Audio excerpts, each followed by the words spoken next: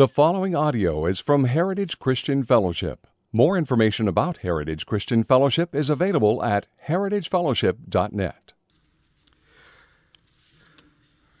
If you've been tracking with us, with our Advent series this year, you've been listening to the story of the Bible as it reveals all that God has planned in the sending of His Son.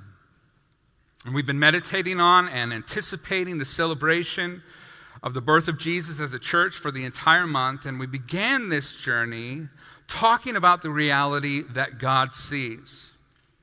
So in our first Advent teaching, we brought to light the reality that God sees our predicament, that God knows our condition, and that He sees clearly how lost we are, but He also sees in the midst of that lostness with compassion, that He actually cares that we are lost, that He's moved in some way because He sees so clearly our condition. We also see that God sees redemptively. We talked about the reality that He looks at the whole of the mess that sin has created in the world, and He says, man, I am going to undo it. I'm going to untangle that mess. I'm going to redeem what's broken. I'm going to bring wholeness.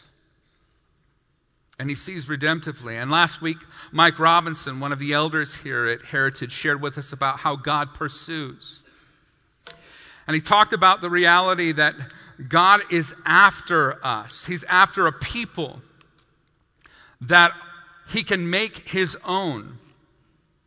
He gave us 7 puzzle pieces that demonstrated how it is that God has been in pursuit of a people that He could make His own, and in which He could say, these are my people. And they would say in response that He is our God.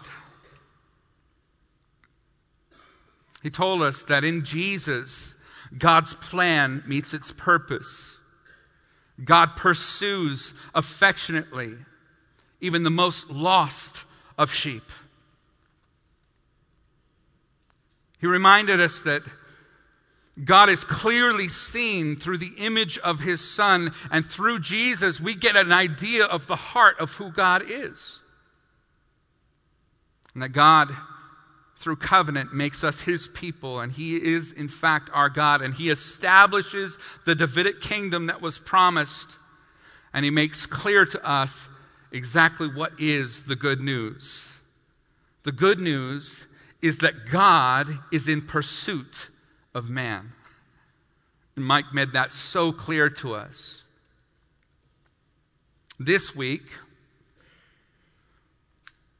we'll have our last meditation on the reality of Advent, that moment of Jesus being born as a baby. We're going to spend our last time thinking through what it means that God has arrived here. He arrived to earth in Christ. And as we've seen from the scriptures that we've explored up until this point, God has been saying the same thing since the very beginning of creation.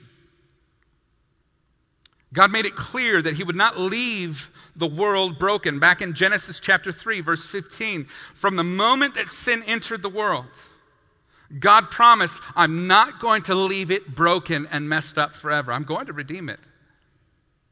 From the moment of our crisis, God already had in mind the solution. We're told in subsequent scriptures that not only was it at the moment of our crisis, at the moment that sin entered the earth, but also before the foundations of the earth, that God had accepted this reality and chosen to move forward with creation anyway. God made it clear that He would not leave the world broken. And as the Old Testament unfolds, we can see what is sometimes referred to as the scarlet thread of redemption. If you've talked about the Old Testament as a sort of tapestry, There are many stories. There's history, there's poetry, there's wisdom literature, there's prophetic writings, there's history and lists and laws and rules. And you look at like this whole tapestry of the Old Testament. Through it all runs what theologians have referred to as the scarlet thread of redemption. That is, that you can track the promises of God that He would redeem everything throughout the entirety of the Old Testament history. In a way, if we were to summarize it, we could take some of the highest points of that and kind of come up with a profile. We see that God promised that a Savior would be birthed from a woman, from the seed of woman, which is a really interesting phrase because women do not have seed. And what is being expressed there is that this would be a supernatural birth that did not need a man for that process.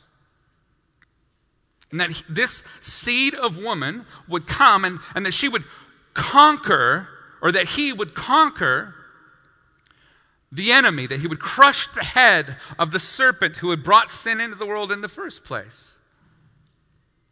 And then God promised in Genesis chapter 12, verse 3, that one who was coming would come through one particular family, that through the family of Abraham, all the nations of the world would be blessed. All the people of the world would be blessed through that one man's family. Furthermore, in Genesis chapter 49, it's made clear that God promised that from that man's family, who later ended up with 12 tribes a few generations down, that one specific tribe would be the one from whom would come a king whose rule would never end, that the scepter would never depart from the tribe of Judah.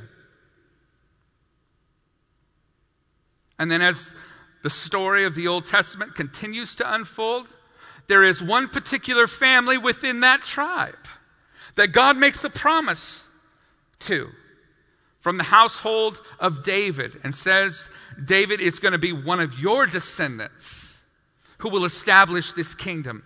And he will rule for eternity, that he will rule forever. Of his kingdom there will be no end. And in 2 Samuel chapter 7, verse 16, he talks about this eternal kingdom that would be a result of the lineage of David in particular. And the rest of the Old Testament unfolds, and we see from that point forward that all of the work of the prophets and the writings of the Psalms and the things that are taking place, that even in times of judgment, that in all of that, God continues to use the prophets and the writers of the Old Testament to point to these promises again and again as the ultimate hope. He begins to work through the prophets that he would send generation after generation, even in seasons of judgment where Israel is being disciplined by God, saying, listen, I know it's heavy now. I know that it's difficult now, and you're going through a season where my hand is sort of heavy upon you, but I just want you to know there's coming a time where the king will reign, where suffering will be no more, where the lion will lay down with the lamb, where people will take their weapons and melt them down and beat them into farming equipment, because there won't be any war anymore. There's coming a time where my redemption is going to be so perfect and so complete that all the brokenness of this world will be forgotten. They won't even be remembered anymore. This was a comfort to the people of God who were in a place of suffering. The last of these prophets was a prophet named Malachi. Now, Malachi lived about 420 BC. He was the last of the Old Testament prophets. And he spoke to Israel out of a time period where the nation had grown weary of waiting for this kingdom. They'd come back from exile and they had rebuilt the temple and rebuilt the walls of Jerusalem. And they were thinking, the thought was that once we get to that place and we build this, then the Messiah will come in and all of redemptive history will meet its end and everything will get better. But the walls were built. And the foundation was laid, and the temple was constructed, and they were sitting there going, well, where is it? Where's the peace? Where's all the things that you promised? And they began to grow weary, and so God used Malachi to point them forward again to that coming kingdom. Malachi warns Israel in Malachi chapter 3, verses 1 through 5, that there will be a moment where God himself will enter the temple that they had built. Where God himself will come walking in to that temple. Now, this is an incredible promise. I mean, this throws them back to thinking about Sinai and that moment where God descended on the top of the mountain. The whole mountain caught fire and was surrounded in a cloud, and if anybody touched it, you died. The idea that God would come to this temple, that was a huge, huge promise. He also promised that in that moment God would judge with righteous judgment and provide justice. That the compromises of the priesthood and of the people would be dealt with. And by the end of the book of Malachi, he closes his prophetic ministry with a final promise that before the day of the Lord, which is that time where God will finally deal with everything, that great and final and terrible day where God will judge the earth and finally make things right. That before that God will send the prophet Elijah, and he will turn the hearts of the fathers to their children and the hearts of the children to their fathers. And then he says, lest I come and strike the land with a decree of utter destruction. In other words, through the prophet Malachi, at the end of the Old Testament, 420 years before the time that Jesus is born, a promise is given. Before that great and final and terrible day, the day of the Lord, the day of judgment, where everything is righted and final judgment takes place, God is going to send a final warning. He's going to send it in the spirit of Elijah.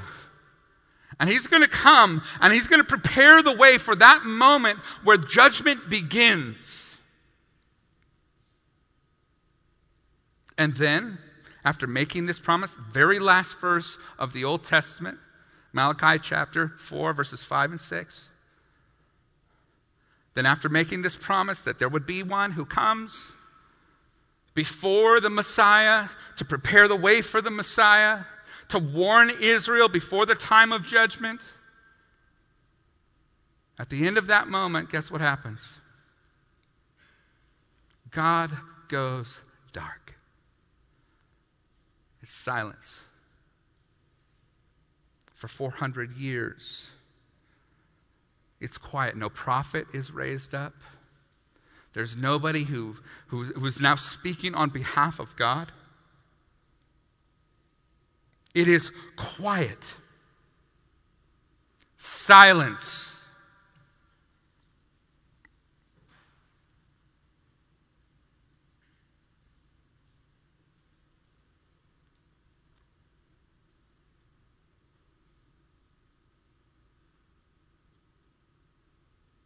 Is that awkward? Imagine 400 years of it. 400 years where no prophet speaks on behalf of God.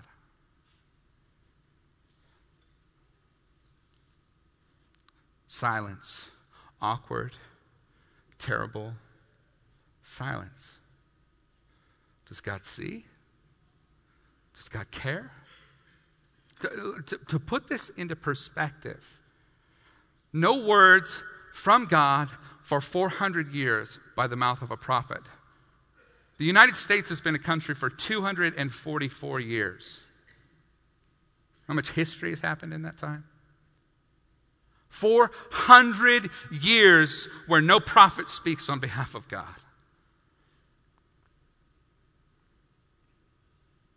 400 years is a very long time. And the people wait.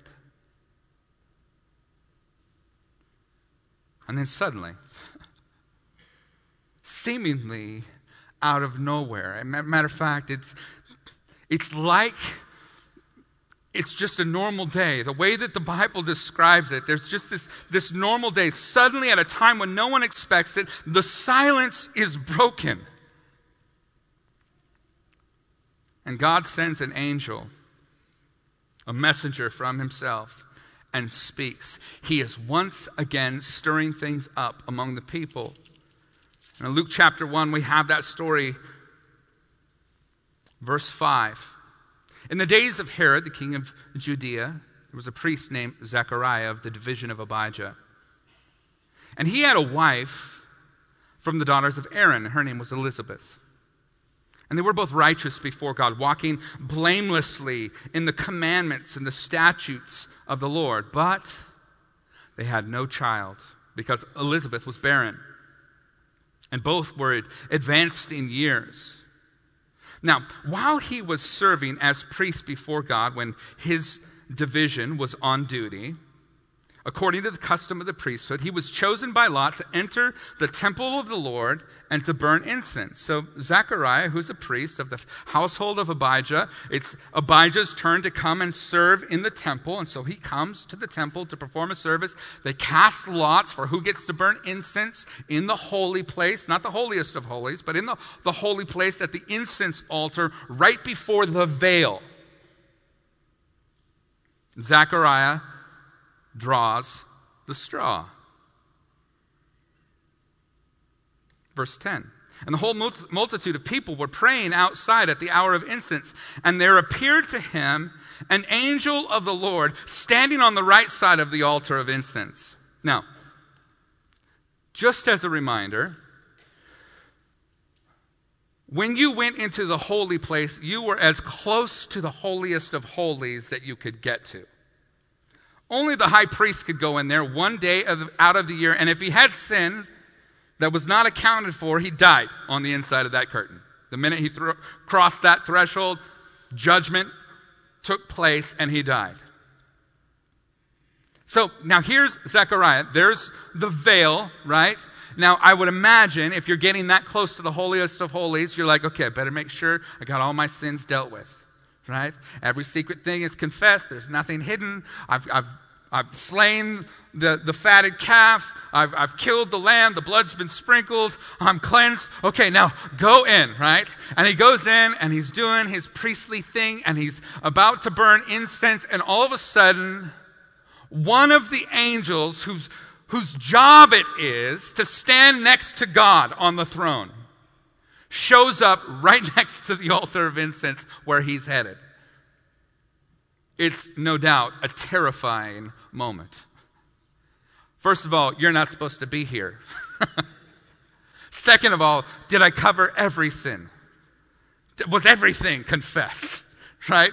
Because angels only show up in the holy place when judgment is about to go down.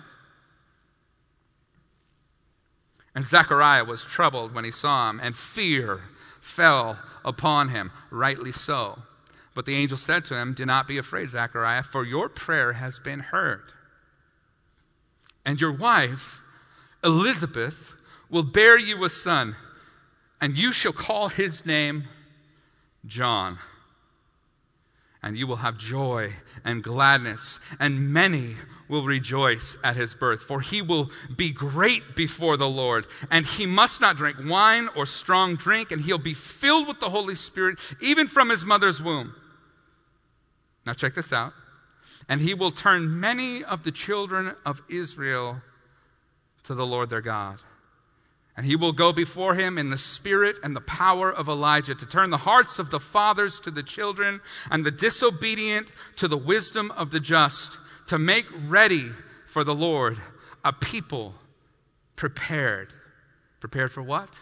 To receive the Messiah. The angel comes. Remember, last words that God said were, I'm sending a guy like Elijah, right? And he's going to be the one that prepares the way for the king who will exercise final authority in the day of the Lord. I'm sending a warning, a forerunner, somebody who will make ready people's hearts to receive this king. And here, after 400 years of silence, God speaks. And it's almost like he's just continuing the thought from Malachi. Right? He's like, the last thing I said to you was this. Let's continue that thought. See, for God, 400 years isn't that long of a time at all. But he begins to speak. God is stirring. Then Zechariah said to the angel, verse 18, how shall I know this? For I'm an old man, and my wife is advanced in years. And the angel answered him, I am Gabriel. I stand in the presence of God. And I was sent to speak to you and to bring you this good news. Hey, can I break that down just a little bit for you? Zechariah hears from an angel standing next to the incense altar a promise directly from God. Zechariah's response is, yeah, but I'm kind of old. My wife's old. I really do want a son. But how do I really know that this is going to come to pass? Gabriel's response is, I'm an angel. I normally hang out with God. He sent me to come talk to you. If God sent me to come talk to you, then this promise is as good as gold. It's done in God's economy.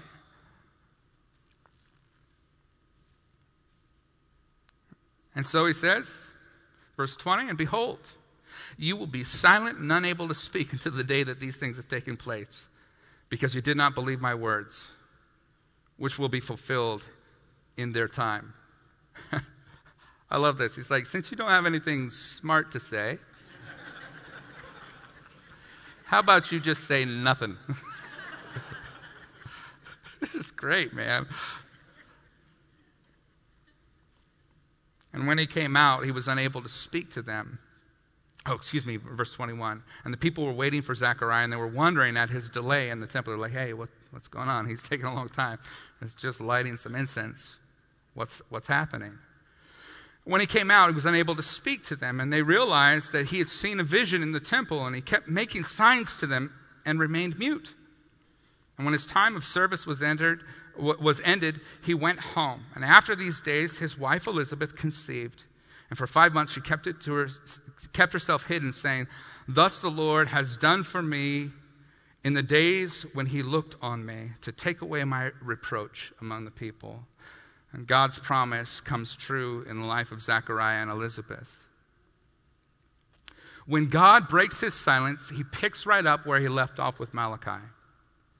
And the breaking of this silence marks the beginning of the arrival of Christ.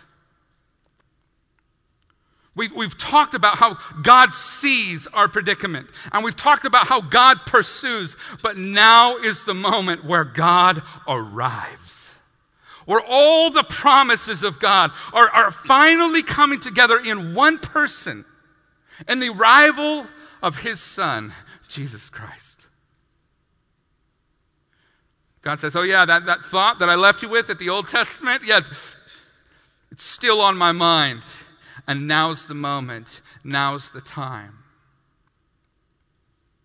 Then God makes the announcement, not just to the parents of John the Baptist, but to Mary, the mother of Jesus. And in this portion of Scripture, God tells Mary what he's going to do through her life and why it is he's going to do it. Now, we may not pick up on the clues so readily, but I want to draw our attention to several elements within this story, within this moment in history, as we see Gabriel commissioned to give an announcement to Mary. In the 6th month, that is, in the 6th month of John the Baptist being in the womb of his mother, Gabriel was sent from God to a city of Galilee named Nazareth, to a virgin who was betrothed to a man whose name was Joseph, of the house of David. And the virgin's name was Mary. Listen, first of all, I want you to see something. God is about to announce his arrival, okay? But why? Why is God stepping into history in this way? Now, you and I, we have the benefit of Christmas after Christmas. We rehearse these things. But you have to remember, from the perspective of these folks here in this moment of time, they cannot see the full redemptive work that God is about to do. They do not understand all that God has planned in his Son. They only know that there's coming a king and a kingdom, and it'll be without end. They don't get all of the implications, but they know it's coming through Abraham, through Judah, and through David. They know that that's happening. And the first words that the angel speaks to Mary is in verse 27, to a virgin betrothed to a man whose name was Joseph, of the house of David, and the virgin's name was Mary. We'll get to the words in just a minute, sorry. The first person that the angel comes to make this announcement to is the person who will give birth to Jesus. And it makes it clear in the text that he was of the house of David. In other words, God is demonstrating through the person that he's chosen to bear his Son that his promises are true. God arrives, listen, first of all, if you're taking notes, God arrives to fulfill. To fulfill. To fulfill what? His promise. Remember the promise, Genesis 3:15? I'm sending a son, born of the seed of a woman. And he is going to crush the head of the serpent, though his heel will be bruised. And then he promised to Abraham in Genesis chapter 12, verse 3. And it's coming from the household of Abraham, from the nation that will come from Abraham. And then he promised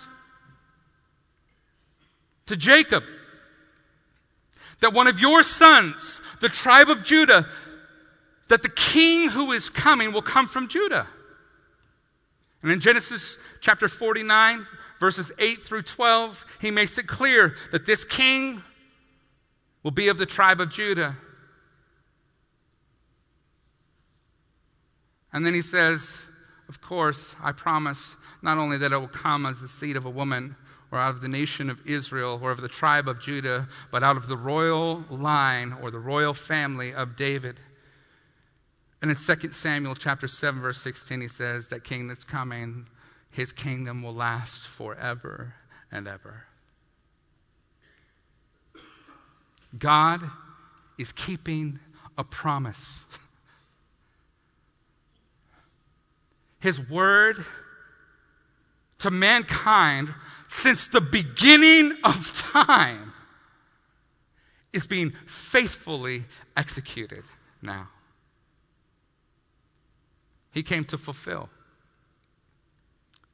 his promise. And then in verse 28, and he came to her and said, greetings, O favored one, the Lord is with you. But she was greatly troubled at the saying and tried to discern what sort of greeting this might be. She's like, okay, is this a good thing or is this a bad thing? And the angel said to her, "Do not be afraid, Mary, for you have found favor with God. And behold, you will conceive in your womb and bear a son, and you shall call his name Jesus." Here's our second clue. What's the mission of God in coming? Why is he here? Why has God arrived now? God arrived, first of all, to fulfill a promise. Second of all, if you're taking notes, to save. To save. You say, Jeremy, where do you get that from? Well, it's in the name. It's in the name Jesus. Jesus is a derivative of the name Joshua. And the name Joshua in the Old Testament, when you break down the meaning of that name, means salvation. It's hinted at, if you turn with me just real quickly, keep a thumb here, and go back to the book of Matthew. And in Matthew chapter 1, we have another version of the same birth story here. Beginning in verse 18. Now the birth of Jesus took place in this way. When his Mary mother had been betrothed to Joseph, before they came together, she was found to be with child from the Holy Spirit. And her husband Joseph, being a just man and unwilling to put her to shame, resolved to divorce her quietly, because she's pregnant and she shouldn't be. Right? So he says, I'm going to divorce her. I'm going to make this kind of quietly go away. But as he considered these things, behold, an angel of the Lord appeared to him in a dream, saying, Joseph, son of David, do not fear to take Mary as your wife, for that which is conceived in her is from the Holy Spirit. She will bear a son, and you shall call his name Jesus. There's that word, salvation, right? And then look at the next phrase. For he will save his people from their sins. God arrives, first of all, to fulfill a promise. Second of all, though, he arrives to save people from their sins. His name means salvation. How great is it that God's like thinking this through? He's like, okay, this is good.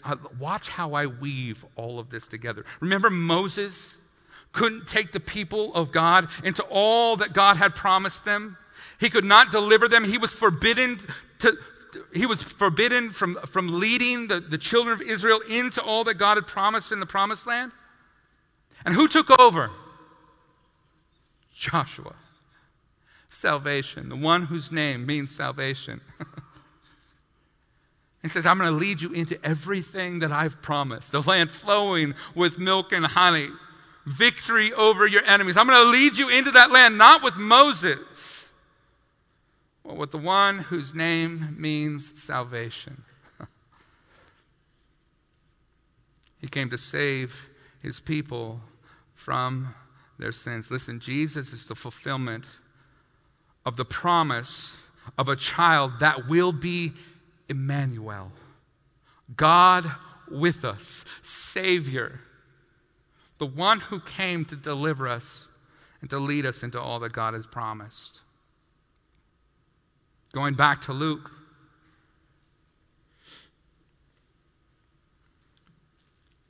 He says, behold, you will conceive in your womb and bear a son, and you shall call his name Jesus. Verse 32, he will be great and will be called the Son of the Most High. And the Lord God will give to him the throne of his father David, and he will reign over the house of Jacob forever.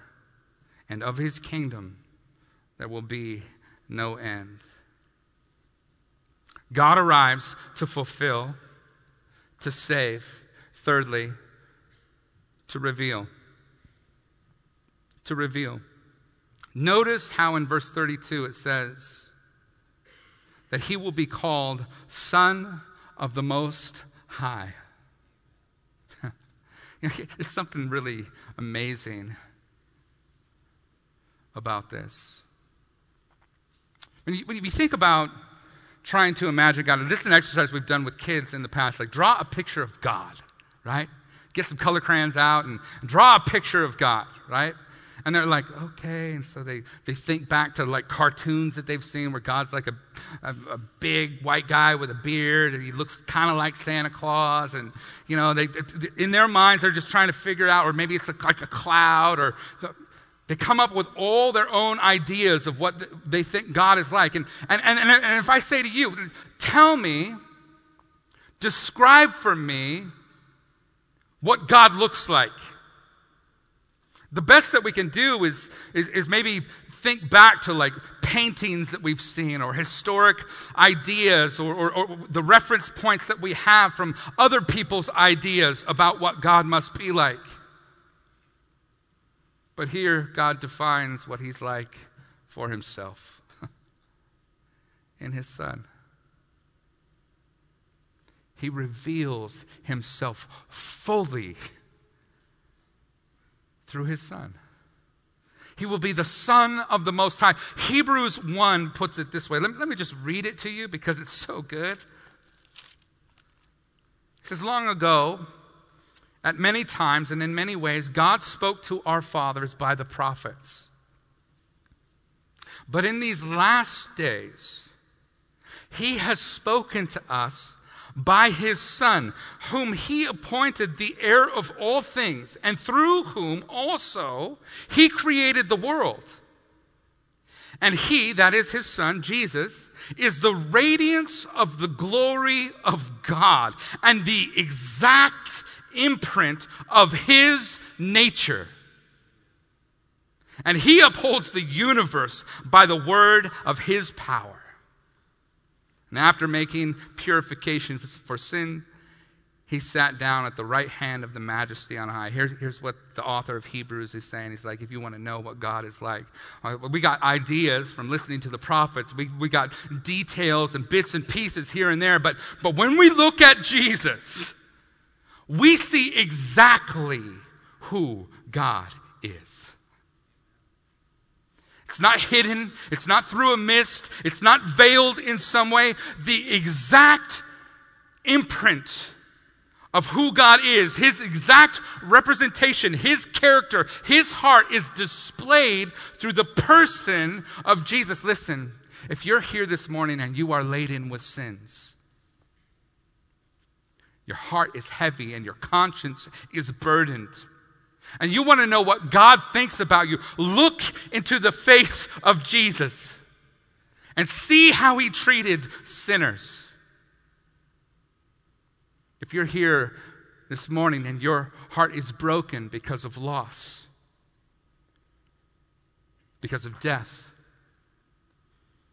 because of disease and the way that sin has affected this fallen world and ravaged it so completely, and you want to know, what does God think about all this brokenness? What does he think? You look into the face of Jesus, and you see how he dealt with the brokenness of the world, how his heart broke at the tomb of Lazarus, of how he could not stand to see the people laden with leprosy, how he cared for the weak and the lame and the blind and the sick. Look at the heart of God for our suffering. See it in the face of Jesus. You see, God has arrived in the Advent. And he has arrived to fulfill his promise, to save his people from their sins, and to reveal the Father and who he is in the face of his Son. And the text goes on to say in verses 32 and 33, not only did he come to fulfill, to save, to reveal, but he also came to inaugurate his kingdom. To inaugurate his kingdom, it makes it clear right here in this passage that the Lord God will give to him the throne of his father, verse 32, David. And he will reign over the house of Jacob forever, and of his kingdom there will be no end. In other words, the Advent, the bringing of Jesus to the earth in fulfillment of all of the prophecies of the Old Testament. The coming of Jesus, the arrival of Jesus in this moment, is the very moment that God is saying, my kingdom has come. It's been inaugurated. The king has arrived. And he's going to start gathering his people.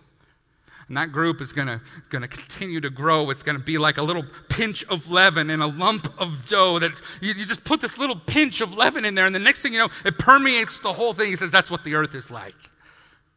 The kingdom is going to be this thing. When the king comes and the message about his arrival gets sent out,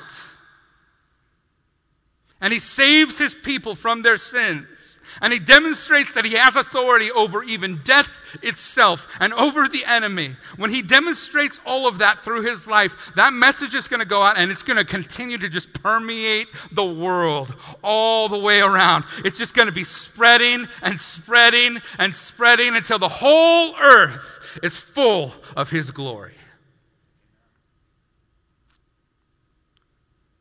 He came to inaugurate the kingdom. Listen, the timeline of the Bible and of the history of the world is headed to one glorious end.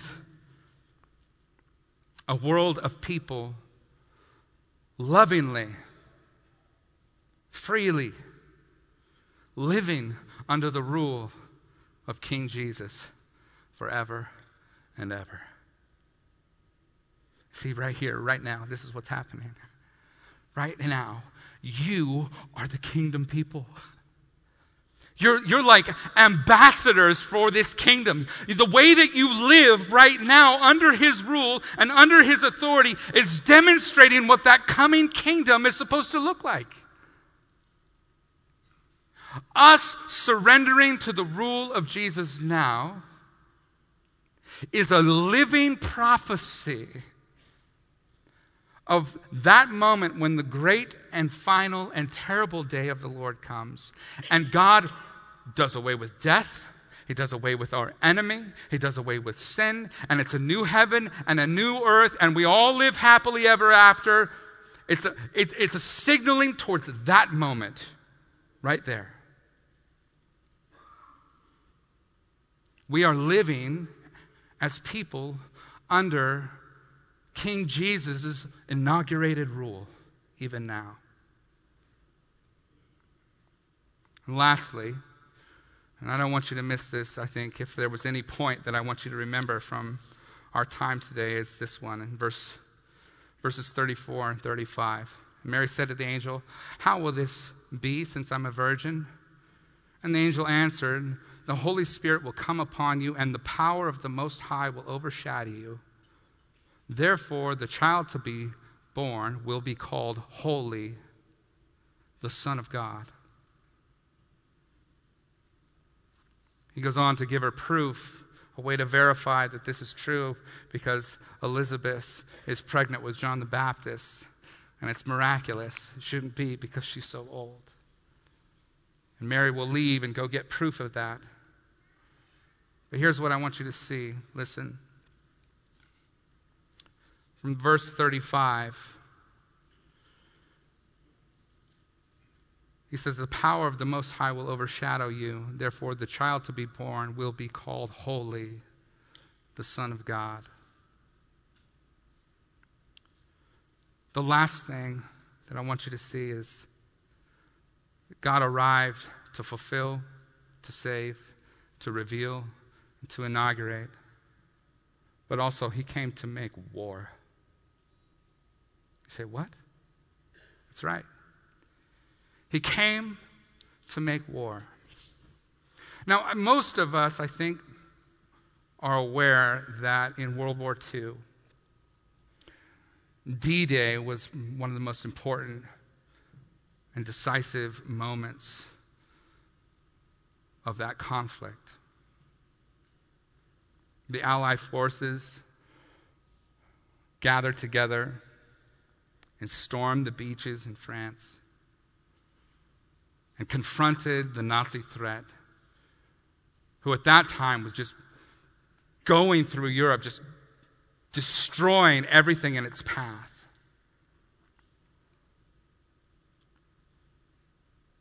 And in that day, we often think of the moment when all the amphibious assault, when all the soldiers out in boats came to the shore, and it was just a brutal, brutal scene. But what you may not realize is that actually isn't phase one of that day. You see, phase one was actually an air assault. The invasion of Normandy began with a large-scale parachute drop that included 13,100 soldiers of the 82nd and 101st Airborne Divisions. And the attack occurred during the night in the early hours of June 6, 1944. And it was the vanguard of the Allied operations in Normandy. Their job was to block approaches into the vicinity of the amphibious landing at Utah Beach, to capture causeway exits off the beaches so that once they got on land and fought their way up the shore, that they could also begin to penetrate deeper into France. And they were supposed to establish crossings over the nearby rivers so that they could facilitate the joining up of the two American beachheads. The men who jumped from those planes were planted well behind enemy lines. They dropped way, way back into the combat zone.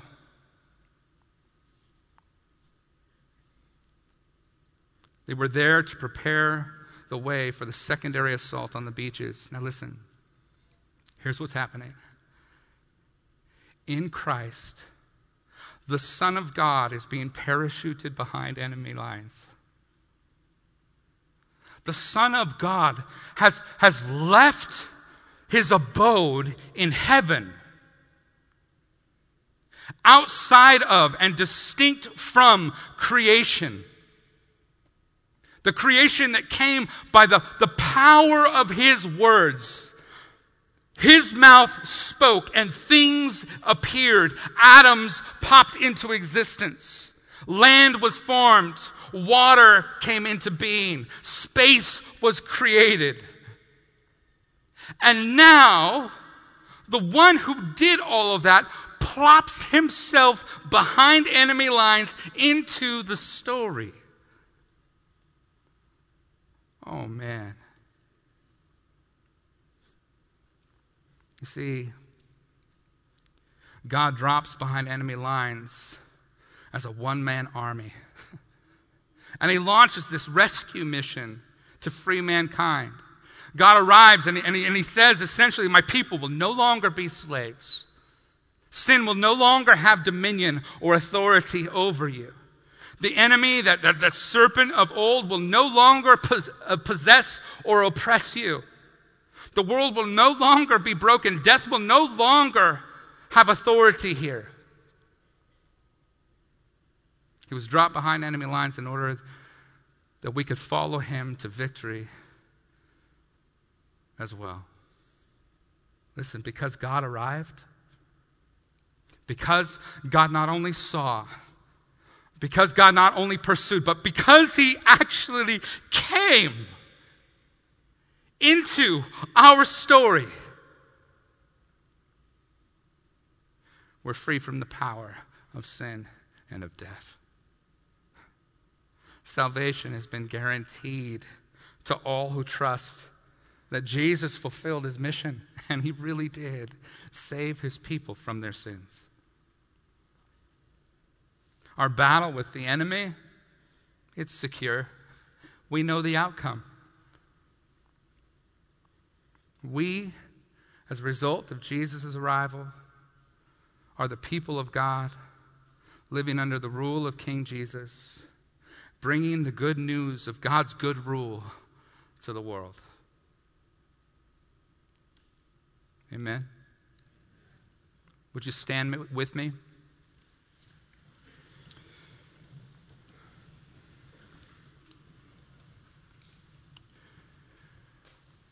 Praise to God from whom all blessings flow. Praise him, all creatures here below. Praise him above, ye heavenly Praise Father, Son, and Holy Ghost. Amen.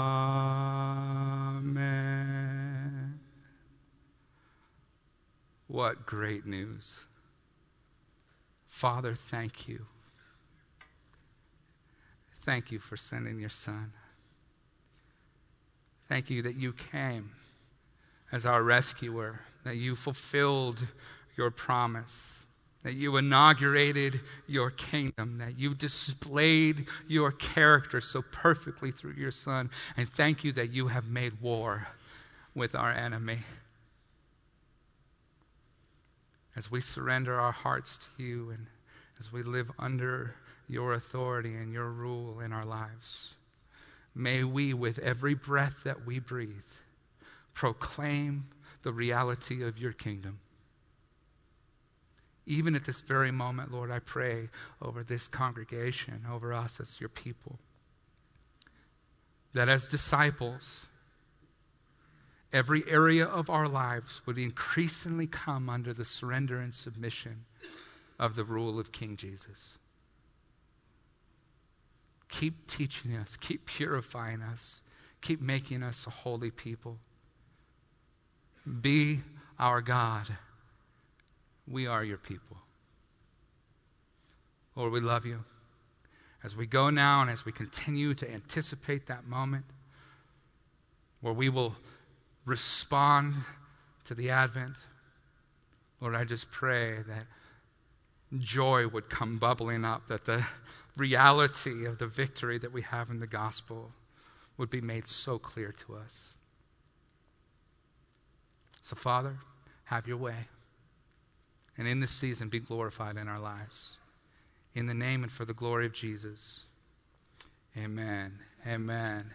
Quick reminder, chairs do not need to be stacked, so you guys are free to mingle and visit, and we'll see you Christmas Eve. God bless you guys.